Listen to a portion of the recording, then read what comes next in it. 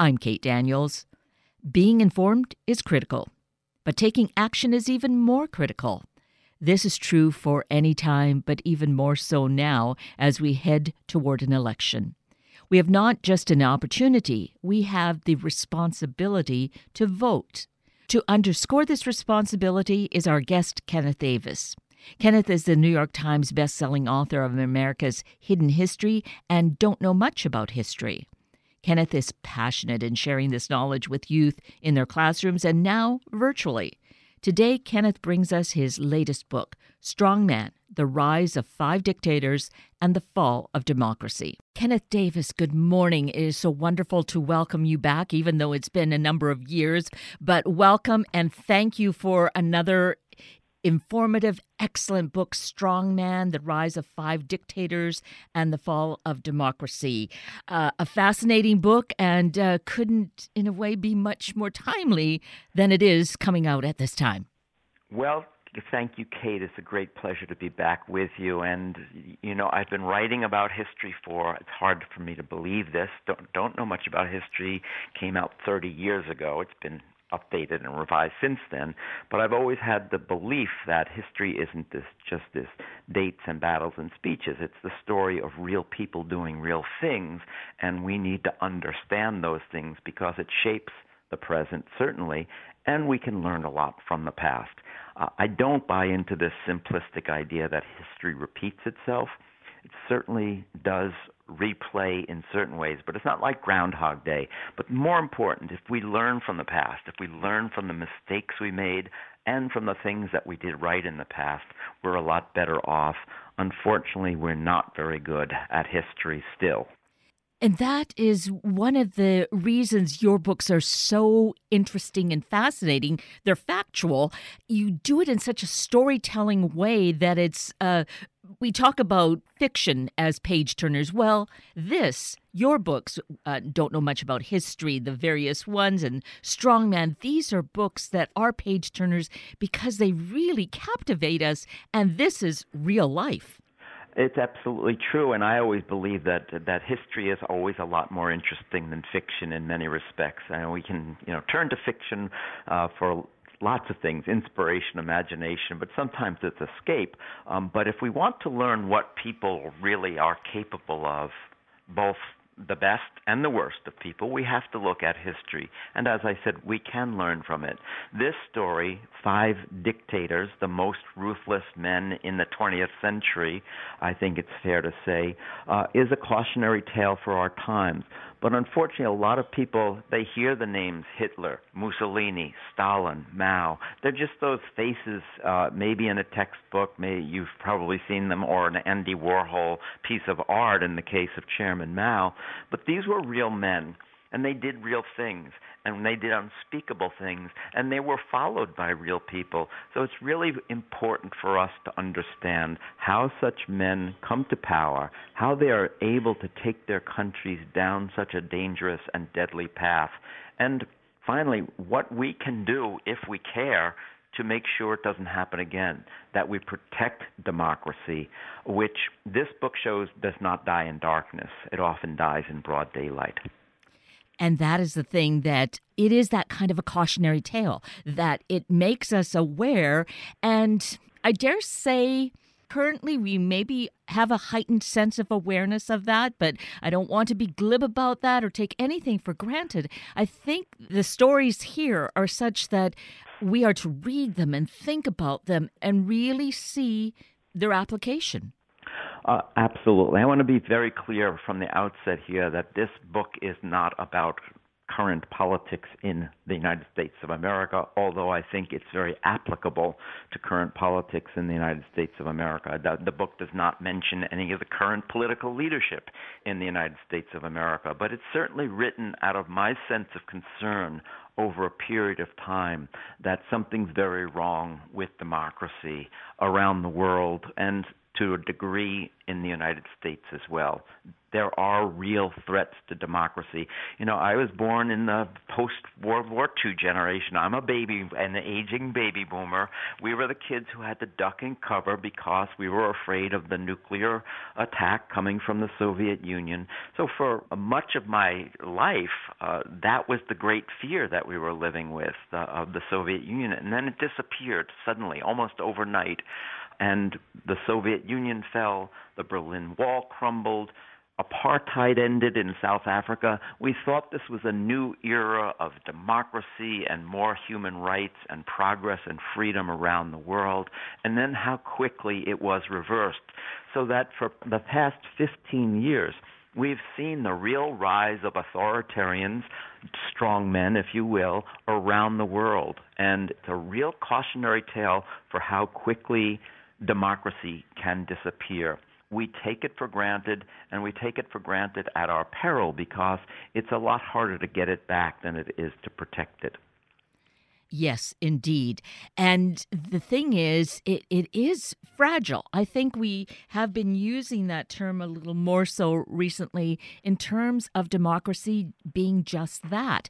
And in reading these stories, but then also seeing the other leaders around the world that fall into this kind of category even still, remind us how each of us has that responsibility to be totally aware, informed, and involved. Yes, and it's more important now than ever because we do live in this age of this information swamp that we're in. So it's very important for people to understand how such men do come to power. And I'll use the examples of Mussolini and Hitler first. They are the first two stories that I relate in Strongman. A lot of people I think to this day, these men came to power at the head of armies, riding tanks in and seizing power in a coup or a revolution. They were not. They were both men who were came to power in a constitutional democracy. Italy had a constitutional monarchy that had been around since the 1860s. It was not very effective. It wasn't well rooted. They were in a catastrophe of post-World War I times when the country was very poor. They'd suffered grievously in the war. Even though they were on the winning side, they hadn't really reaped any of the benefits of the victory. And so Mussolini was an elected member of the Italian parliament. He's invited by the king because there is this moment of crisis that he sort of creates with a threat to march on Rome, and the king invites him to become the prime minister.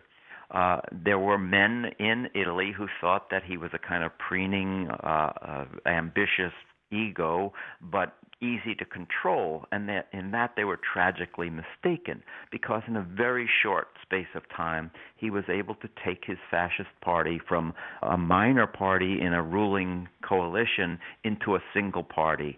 The word totalitarian was invented for Mussolini. He calls for an election shortly after he's made prime minister. It's an election riddled by fraud and corruption. A senator rises in the Italian Senate and talks about the fraud and corruption. He disappears the next day, kidnapped, found murdered a few weeks later. So using both the powers of government and then using violence and intimidation, corruption, fraud, Mussolini is quickly able to take over the Italian government and turn it into a one-party state where loyalty was demanded. You couldn't be in the press if you didn't swear loyalty to the state and the party. You couldn't teach in university without swearing loyalty to Mussolini and the party. There were 1,200 university professors who signed that loyalty oath. 12 did not. So think about that. That's when we think about the difference between collaborators, bystanders, and upstanders. There were very few upstanders in Italy who were willing to fight back against Mussolini. And those who did eventually some were arrested and deported. Eventually, of course, when Mussolini follows Hitler's lead in terms of Jews, Italian Jews were rounded up and sent to the camps as well. So it's a very, very dangerous road we go down when this powerful leader, a nationalist proclaiming that he's interested in giving power to the people, stands up and says, "I'll fix this crisis for you, and we need law and order, and we need to end corruption, and it's all because of these foreigners or these bankers or these communists or these socialists or these Jews who are causing the problems." These are all the warning signs of a strong man, and it's stunning how quickly it happened in Italy and Germany. Yes, in a very short time, and then to really erupt into it being a world war. That's right. Of course, Mussolini precedes Hitler. Hitler watches what Mussolini does, emulates some of his tactics and techniques, some less successfully, but he still ends up, of course, in the same position, in a democratic government with a constitution, the Constitution of Germany, written 100 years ago after World War I, was a model of progressive ideals. Women were given the vote in Germany before they got the vote in the United States or Great Britain. There was protections of religious freedom. There were protections of workers, the right to unionize, an 8-hour workday.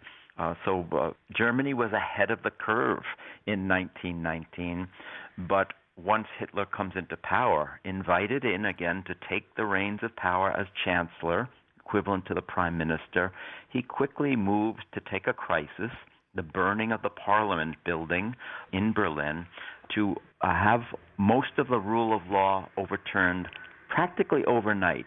And then a month later, he's given near dictatorial powers.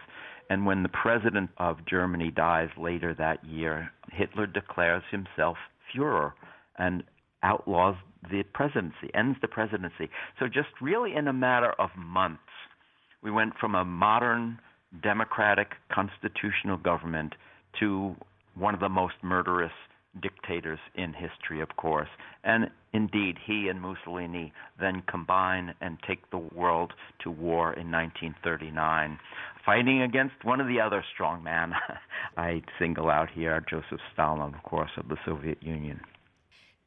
So here is this history, these important stories for us, all compacted into Strong Man for us to read. And there's a certain fascination because it's so incredible that it happened just as quickly as it did, and is kind of a warning to anyone to be aware things can really move quickly. They can, and of course, we do take certain things for granted, and we take for granted because we've lived in this constitutionally protected democracy for so long that it will be forever. Unfortunately, is not. That Abraham Lincoln warned about that in 1863 in the Gettysburg Address, about the cost of fighting to protect this government of the people, by the people, and for the people, that it could perish from this earth. So this is a warning that's echoed throughout history. And in fact, if we go back to the beginning of democracy, and I trace very briefly an overview of the history of democracy in the book. If we go back to ancient Greece, where the word comes from, it means the power of the people. By the way, democracy is nowhere mentioned in the Constitution or the Declaration of Independence. It was a word that the founding fathers didn't really have that much use for. But if you go back and look at ancient Greece, Plato at the time looks around, looks at this democracy, looks at forms of government, and he says, democracy will eventually end in tyranny. He doesn't believe it's the best form of government, nor does he believe it's going to last. So that's a warning that goes back for more than 2,000 years, that democracy can lead to tyranny. And in all of the cases I present here, in fact, it does. The founding fathers were aware of this. They knew about the Roman Republic. Republic is also a word like democracy that means of the people, the power of the people. Different concepts, but essentially the same in their the heart of what they mean. The founders of the United States looked at the Roman Republic, which they admired a great deal. They thought it was the pinnacle of Republican rule in history, but they knew that along would come a Julius Caesar to take it down if allowed. And Julius Caesar was also given his powers by the Senate, the men who were elected of the people in the Republic. he increasingly takes those powers, creates, of course, the cult of personality, which is something else I discuss in this book with these 5 men. They all create themselves as the state. They make themselves the state. They all practically deify themselves. Julius Caesar had done exactly the same thing, and the Senate got nervous about Julius Caesar when he put his face on the money. He put his face on the coins. Before that, no human, no living person certainly, and no human had been on the coins. Only gods could be on the coins. So that was a real turning point, and that's when the Senate decided they better really do something about this dictator that they had put in place, made dictator for 10 years and then dictator for life. And that's one more cautionary tale from history about how a strong man comes along. And the founders, the men who created the Constitution, understood this. They were afraid of the power of the presidency. That's why they put in the system of checks and balances that we talk about. They believed in the balance of power. They thought that if they were not careful, they were going to be creating an elected monarch. And it's a tension that's existed throughout our history of how much power the president should have, what the limits should be, and what the checks on that power should be. And of course, we're seeing that play out right now in this country to a degree. Is Congress fulfilling its role as check on presidential power? Are the courts being the check on presidential power that were designed into the Constitution? So these are really important issues that we can look at the past and say, what should we learn and how should we look at what's going on around us right now? Which leads us to right now when we have an election just weeks away and still some contention about that. I don't think there's been talk about delaying that, but just the challenges to voting by mail and the polling sites and registration, all of that, it seems this time, correct me, of course, if I'm wrong, this time just seems to be just so much more volume to it. Absolutely. And again, this is not written as a partisan book, or certainly it's not written as an attack on any politician. As I mentioned, I do not name any current American politicians in this book. But if you look at this playbook of what a strong man or someone who aspires to be a strong man does, the assault on the election process, the assault on the norms of the institution is part of the techniques that these men used in the past. And I was quite astonished a few weeks ago after the first debate. The New York Times headline said, "Never before has a president questioned the legitimacy of the election, nor called into question whether he would accept the results." This is unprecedented in our history, although in 1800, it's about the only other 200 years ago we had a contested election under the original form of how the president was elected. There was a tie between two candidates, Thomas Jefferson and Aaron Burr. And for a long time, there were real concerns, and there was talk about armies coming out into the street.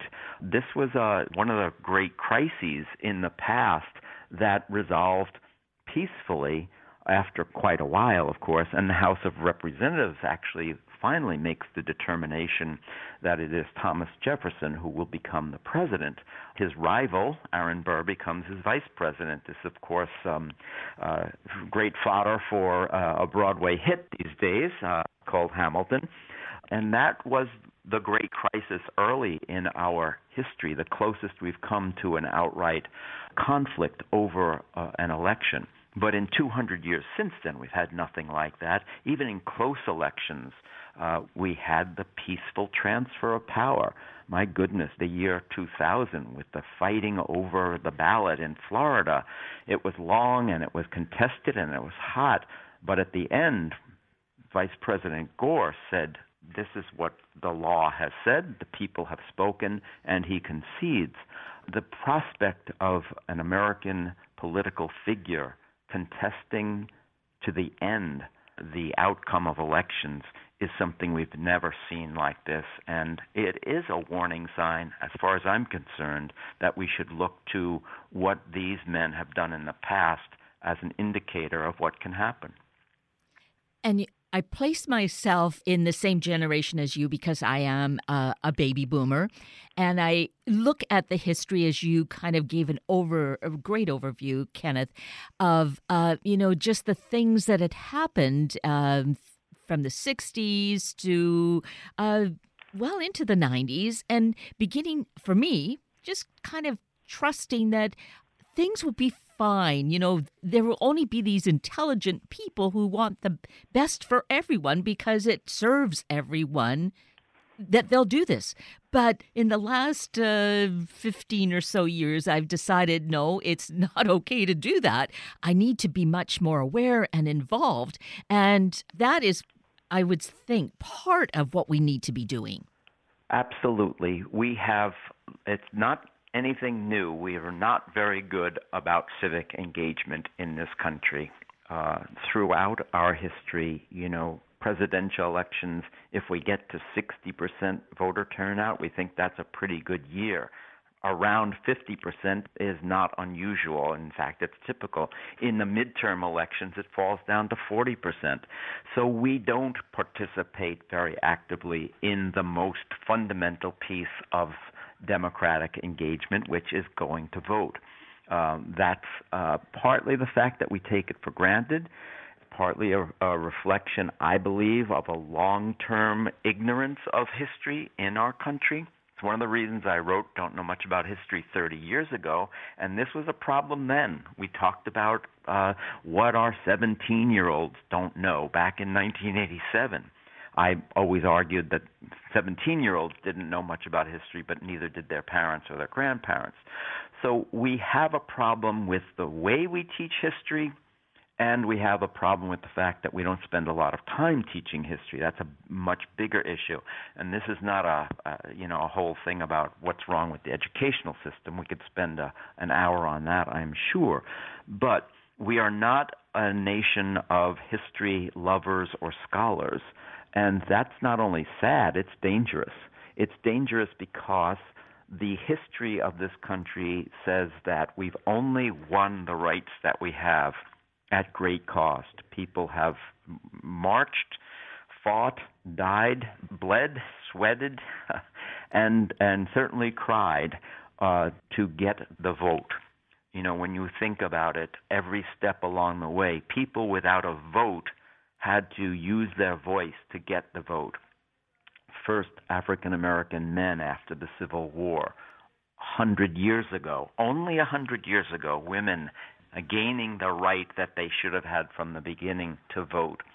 The changes to the Constitution, many of them, 27 amendments, many of them reflect changes in how we participate in this country. I was fortunate in 1972.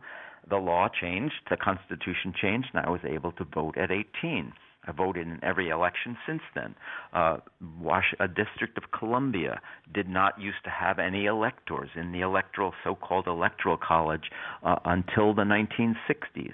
Until early 20th century, senators were elected by the state legislatures, not by direct vote. So every step along the way has been a struggle to open the process up to more votes, and it's always been a struggle, and that struggle does have tremendous sacrifice. I am reminded all the time when I speak of this of the late, great John Lewis. He was 18 years old when he started his march across that bridge and started to march for civil rights. As an 18-year-old black man, he could not vote. He couldn't vote because he was 18, but he also couldn't vote in many places because he was a black man. So that struggle has been long, and whether it's abolition or suffrage or emancipation or any of the great civil rights and human rights progress that's been made in this country has come at great cost.